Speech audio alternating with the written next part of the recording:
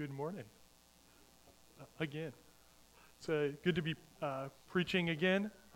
So if you were here this summer, you know I went through Thessalonians, but prior to that, I've been preaching through the book of Colossians. And so when I was asked to preach once again, instead of trying to get creative, I thought, it would be good to keep chugging away in Colossians. So today, we are in Colossians chapter 2, verses 6 through 15.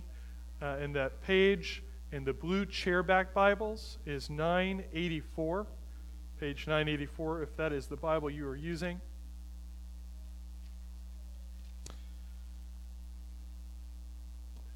I just want to open this up in a word of prayer. Lord, it is marvelous. It is marvelous that you have given us your word, that we can know who you are. Lord, as I preach out of this word, might it be your word, might it not be my word, might it show us more about both the salvation that you've brought for us and what that means ultimately in our lives. Lord, we just pray that you would be our thought today. We just pray all this in your name. Amen. So, there are two kinds of decisions, at least two that I'm going to talk about today. There's the hard decision and there's the easy decision. And if you ask my wife, she would say, I make every decision a difficult decision, right? I tend to overthink things, right? And spend too much time trying to figure out. But for most people, generally, decisions are pretty easy, right? Well, not all decisions, right? But some of them, right? So you go to your favorite restaurant, right? And that's a pretty easy decision, right? I'm going to get the same thing I always get. Why would I get anything else? That's a pretty easy decision. Now, buying a car, that's a little more difficult decision, right? Ultimately, I don't want to buy a lemon. This is a new model, or the parts are they going to be available after 10 years of owning the vehicle? That sort of thing. You ask yourselves harder questions, and it takes you a lot longer to finally make the decision. And sometimes you make the decision and you realize, man, I just didn't do a good enough job. That was the wrong decision. So there are easy decisions, there are hard decisions. And today, I want to talk to you about a very, very easy decision. And so I'm going to read through our passage first, and then we'll get into the sermon. So starting with Colossians chapter 2, verse 6. Therefore, as you receive Christ Jesus the Lord, so walk in him, rooted and built up in him, and established in the faith, just as you were taught, abounding in thanksgiving. See to it that no one takes you captive by philosophy and empty deceit, according to the human tradition, according to the elemental principles of the world, and not according to Christ. For in him the whole fullness of deity dwells bodily, and you have been filled in him, who is the head of all rule and authority. And in him also you were circumcised with a circumcision made without hands, by putting off the body of flesh by the circumcision of Christ, having been buried with him in baptism, in which you were also raised with him through faith in the powerful working of God, who raised him from the dead. And you, who were dead in your trespasses and the uncircumcision of your flesh, God made alive together with him, having forgiven us all our trespasses by canceling the record of debt that stood against us with its legal demands. This he set aside, nailing it to the cross. He disarmed the rulers and the authorities and put them to open shame by triumphing over them in him. So I'm going to give you just a very basic outline of how I see this passage working out. Basically, Paul is telling us, do this, don't do this, because of this. Right? So do this, don't do this, because of this. Right? So what is he telling us to do? Well, the first thing he tells us to do is to walk in him. So let's look at verse 6. Therefore, as you received Christ the Lord, so he's talking to believers. Therefore, as you received Christ the Lord, so walk in him. And he backs us up. You know, repetition is the mother of learning, so he backs us up with a couple of other phrases. Verse 7, rooted and built up in him and established in the faith. So, rooted, built up, established. He keeps bringing back these ideas. So let's think about the nature of walking. So look at me right now. Am I walking? No? All right. Am I walking? All right. How about now? Am I walking? No. So the idea that he's trying to get to when he says walk in him is this continual idea, right? And that's why he backs it up with rooted, built up, and established, right? So rooted.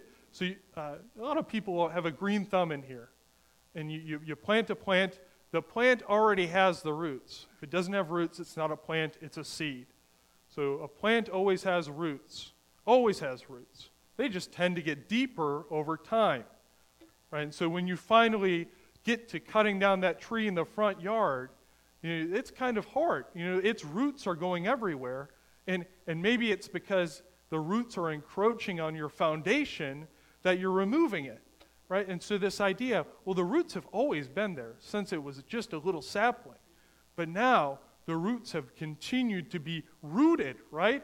They continue to be rooted. Or built up. We can think about the process of building a house. In the process of building a house, most houses, now I realize that there are exceptions to the rule. Most houses are not built in a day. You know, it's this process, right? You pour the foundation, you lay the studs, you put up the walls, you put the trusses on top, and ultimately it's this process of being built up, right? Just like walking, it has to continue to be done until ultimately you reach your destination. And we're not there yet. And then finally, he says, established.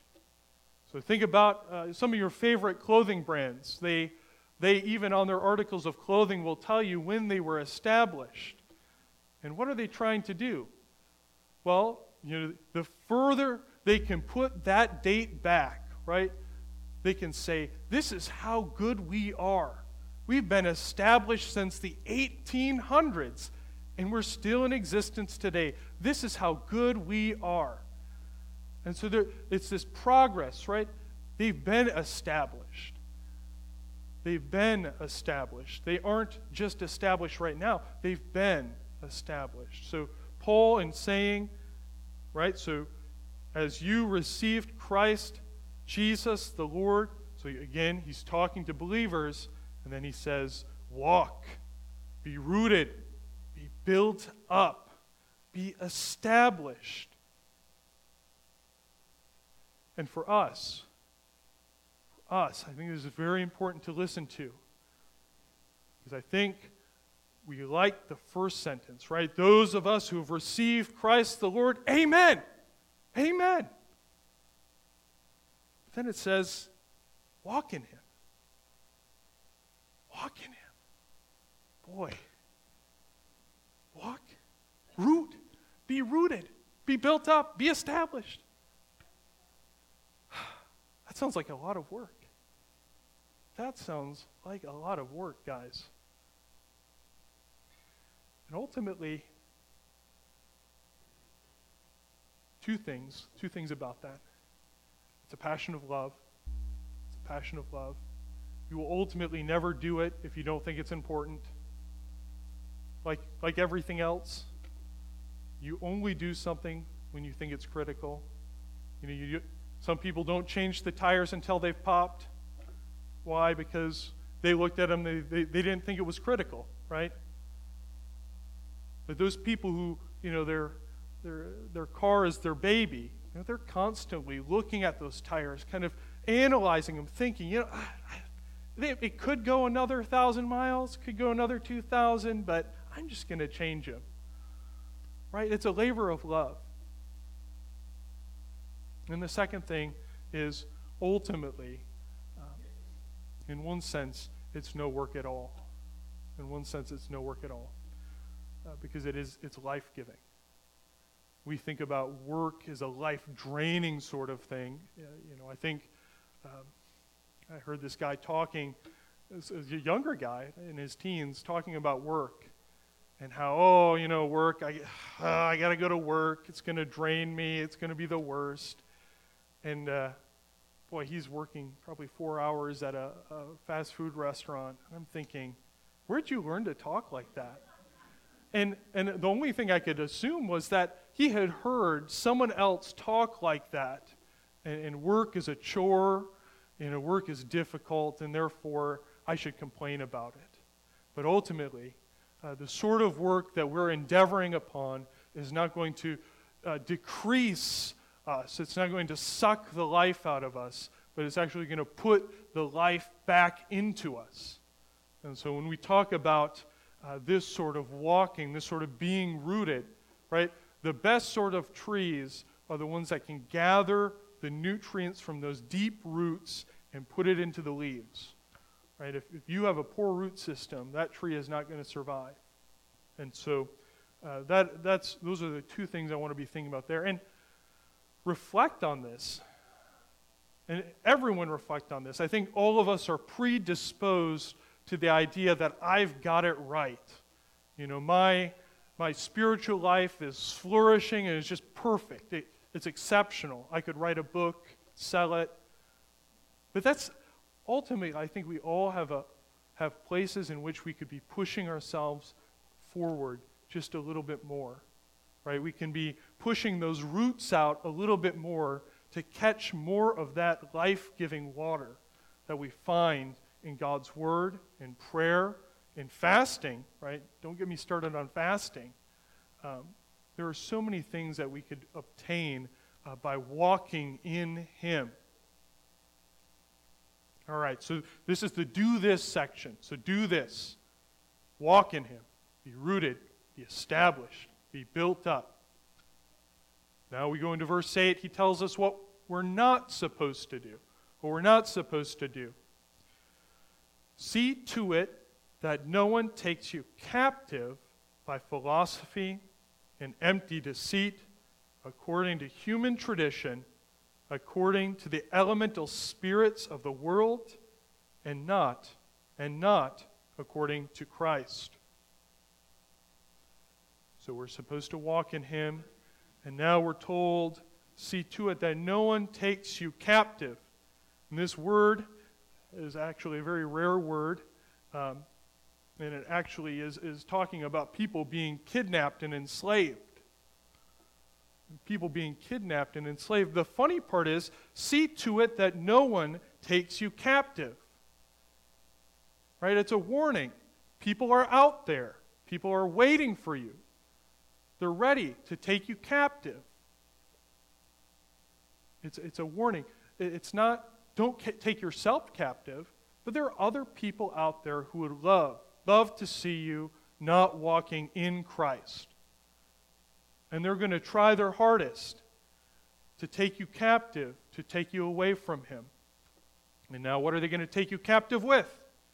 They're going to take you captive, so by philosophy and empty deceit, according to the human tradition, according to the elemental spirits of the world, and not according to Christ.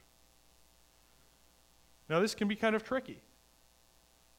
We look at some of these things, and I think particularly I look at the word philosophy, and I'm like, well, is all philosophy evil? Feels like there are Christian philosophers who who use the Bible as the basis of their philosophy. Ultimately,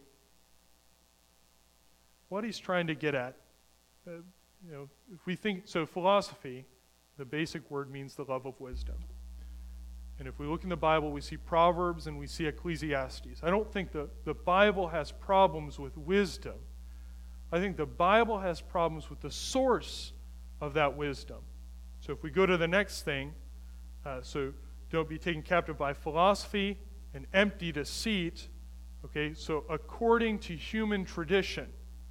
So the source of this philosophy, the source of it is human tradition versus God. So if you look at the very first proverb, it is a father's plea that this young man listen to the wisdom that comes from the fear of the Lord. Right? So the source of the biblical wisdom books is God. It's the thing that's always present in the writer's mind as he is writing wisdom sayings down. But when it comes to this sort of philosophy, this sort of wisdom, it is coming from men. It is a man-made human tradition. Right? It is not coming from God. And ultimately, it's deceit. Right? It's empty deceit. So if I were to let someone take me captive by this philosophy, there are no fruitful ends. There are no fruitful ends. They're going to oversell. I'm sure I've used this analogy before, but it's like a snake oil salesman. He comes into town making great promises about what his philosophical product can do for you, but at the end of the day, hopefully you realize it quickly, but at the end of the day, it's just snake oil. It's worthless. The bottle probably costs more than the product inside of it. And people live their lives. Human traditional philosophy that leads to empty deceit. And don't be taken captive by them. And one of the ways you can analyze this is, boy, you look at them, it doesn't seem to be working for you. But the source is man. Now it says, according to human tradition, according to the elemental spirits of the world, and not according to Christ. So they exclude Christ completely from the equation. He does mention elemental spirits. That's a hard one. And in terms of trying to pin that down, one of the things I would say is it seems like he's mentioning elements in the world and people who perhaps worshipped them, earth worshipers, which I think has a strong tie to people who potentially live on the island, right? People who worship the earth, trust in the elemental spirits to give them some sort of power, and don't trust them. Because ultimately, it's not according to Christ. And that's the fundamental problem. So, there's a lot of cash value right there for application. You're going to hear a lot of things. You're going to hear a lot of people talking about a lot of things that are not according to Christ. Actually, met someone in this church who was peddling a philosophy of man that was not according to Christ. And very sad, very sad. So the first thing is don't be taken captive by it. It doesn't have any power. It has the appearance of power. And they're going to tell you it does. But at the end of the day, it's empty deceit. The second thing is, we desire to take all things captive for Christ. So we run into these sorts of people, and instead of being taken in by them, we would desire that they were not deceived. Ultimately, by the prince of the power of the air, who would desire that they not bow the knee to Jesus. But all of that is based on doing the first thing. All of this is based on walking in Christ. So if you're not walking in Christ, you're preparing yourself to be taken captive. And that's why he says, do this, don't do this. Now some of you might be skeptical, but why? Isn't Christianity just another man-made religion? Isn't it just another human tradition or philosophy? Well, Paul wants to clarify abundantly clarify, because it's Paul. He wants to abundantly clarify why you should not choose the second option and you should choose the first. Going down to verse 9, for in him the whole fullness of deity dwells bodily, and you have been filled in him. For in him the whole fullness of deity dwells bodily. How much deity? The fullness? No. The whole fullness. He makes an emphatic point. It's not just part of the deity, like God shares his throne with some other God. And that, well, if I worship Jesus 50% of the time, and I worship this human tradition, this empty deceit 50% of the time, maybe I'm going to make it. No. The whole fullness of deity dwells in him bodily. 100%. What does that require of us? It requires our 100%. Right? There are so many idols out there, so many things that we could bow our knees to that are made, right, of the elemental spirits. But Paul wants us to know that it is God alone. Jesus is the whole fullness of deity.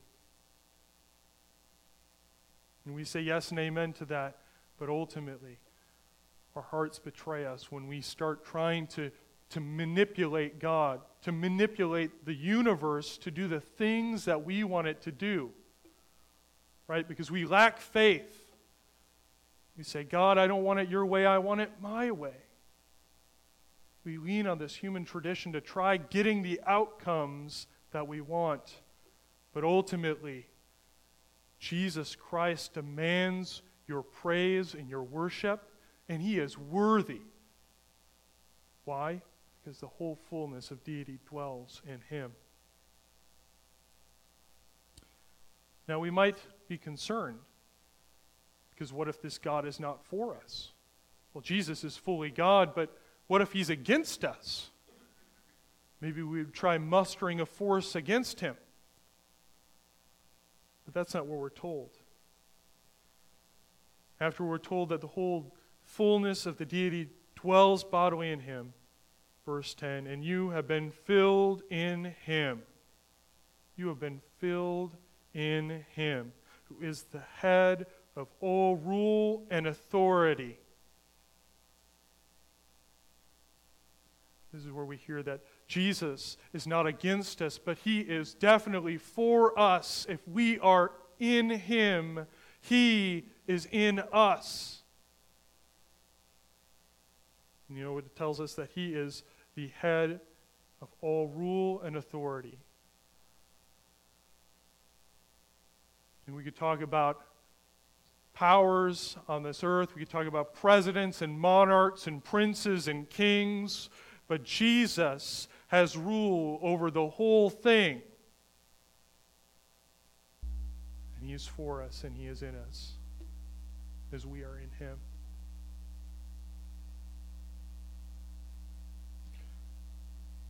So what sort of choice am I making? Going on, verse 11, in him also you were circumcised with a circumcision made without hands, by putting off the body of flesh by the circumcision of Christ, having been buried with him in baptism, in which you were also raised with him through faith in the powerful working of God, who raised him from the dead. So what's the sign that I am in Christ? How do I know that I have consciously made this decision that I am in Christ? Verse 11, in him also you were circumcised. And some of you might be thinking about the Old Testament and the promise made to Aaron about when to circumcise your sons so that they can be part of the people and not cut off. But if we continue reading, we hear, with a circumcision made without hands. This is not something that has been earthly done to you by human hands, but it is a thing that has been achieved by Christ Jesus. And now you're kind of thinking, boy, what is he talking about? I don't remember this. All right, by putting off the body of flesh by the circumcision of Christ. All right, so here's our clarifying statement. Having been buried with him in baptism, in which you were also raised with him through faith in the powerful working of God. So this circumcision that he is talking about is ultimately performed by Christ, and it is simplified in the act of baptism. Right? Having been buried with him in baptism, right? So you've died, and in which you were also raised with him through the powerful working, and you were raised. So just some word on baptism. A lot of things have been said about baptism. I think looking at this, we see a couple of things, right? So the circumcision isn't made by human hands, right? So baptism is not the act that this is talking about. Baptism isn't the circumcision itself, but it is the sign of the circumcision. So I want you to think about a stop sign on the road, and you're driving, and you drive right through the stop sign, you don't even listen to it. Well, ultimately, the stop sign has made you do nothing. The stop sign has made you do absolutely nothing. Now, the stop sign can be there, and you can stop. And ultimately, you've just stopped, and there's a sign that says stop in front of you. Again, ultimately, the stop sign has made you do nothing, except for the sign has told you that you should stop. But it ultimately has no ability to make you stop. So it's not like you're going to run through the stop sign and all of a sudden a spike strip's going to pop out of the ground and pop all of your tires and you're going to halt in the middle of the road. It has no ability to make you do anything. Right? And this is what baptism is like. It is a sign of something that has already been performed in you.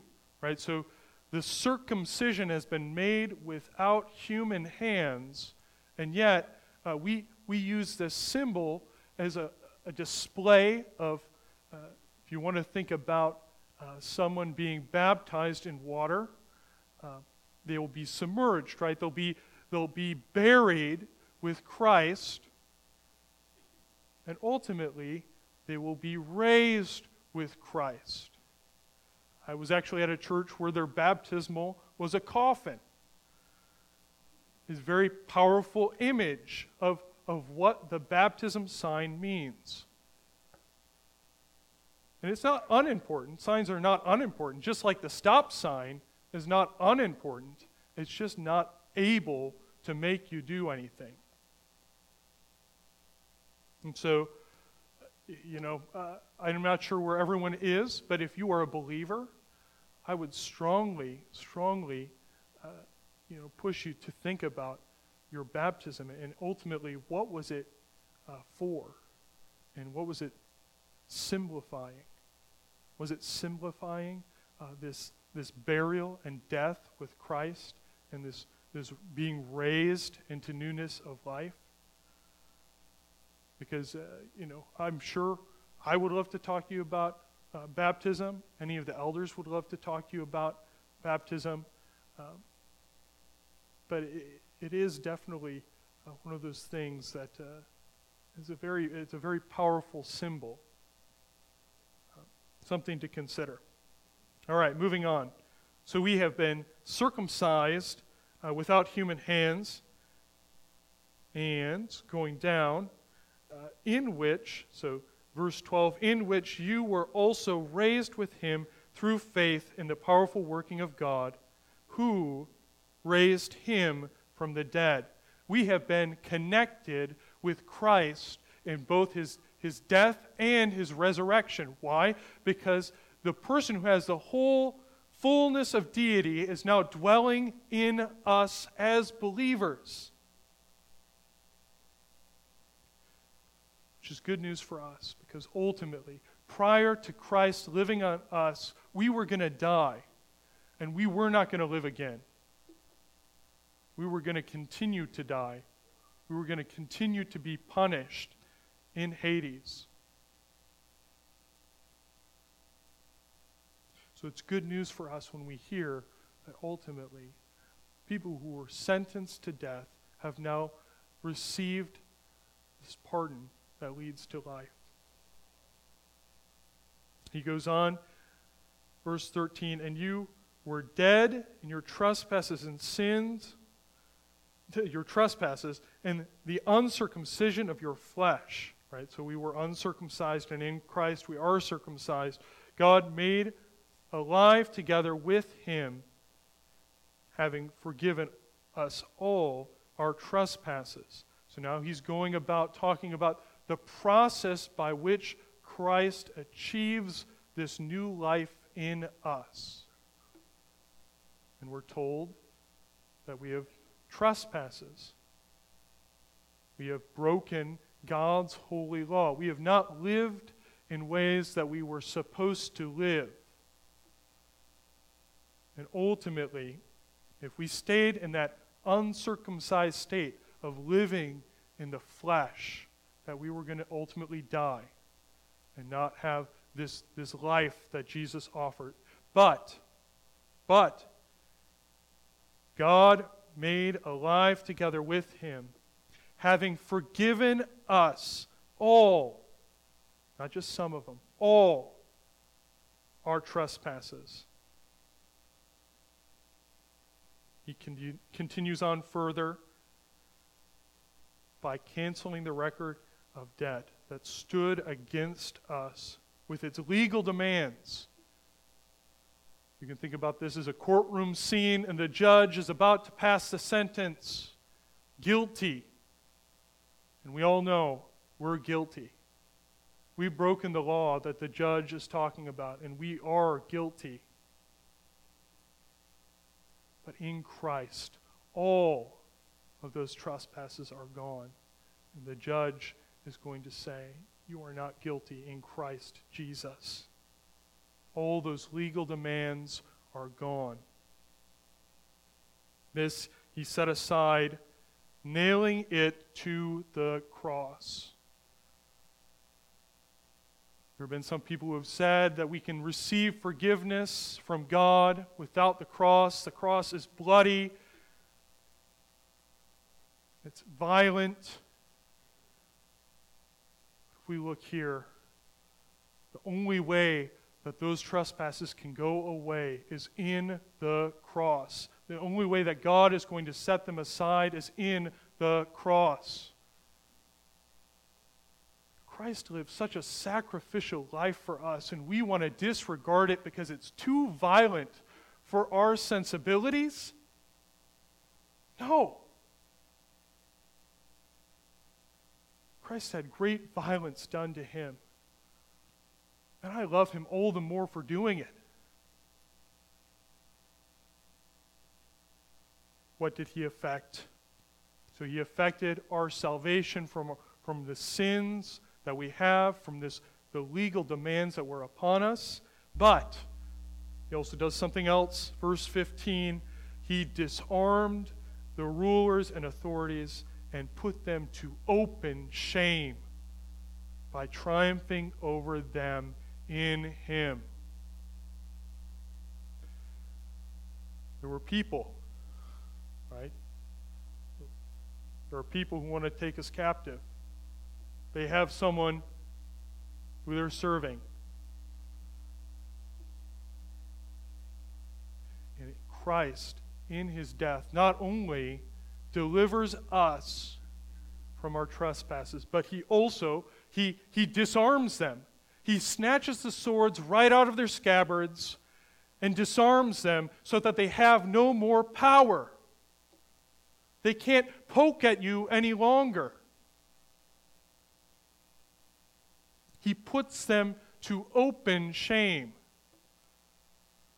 Maybe as a kid, the teacher called you out in front of your entire class. Open shame. And we see it in the cross. Satan no longer has power here, but Jesus in the cross puts him to open shame and shows how weak he really is, how wrong he really is, and how just God really is. By triumphing over them in him.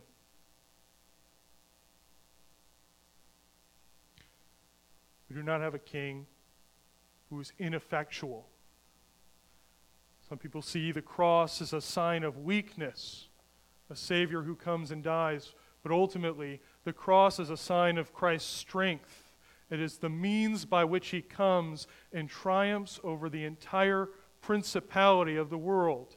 And he overthrows all of the powers that were working. Don't scoff at the cross, but realize that it is the power of God showing us how weak Satan really is.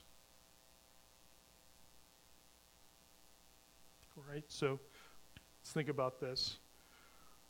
Paul's given us two options. He said, walk in him. Don't be taken captive by them. Walk in him. Don't be taken captive by them. Why? Because this is who Christ is in comparison to all these human traditions. Isn't the choice obvious? Pray with me. Lord,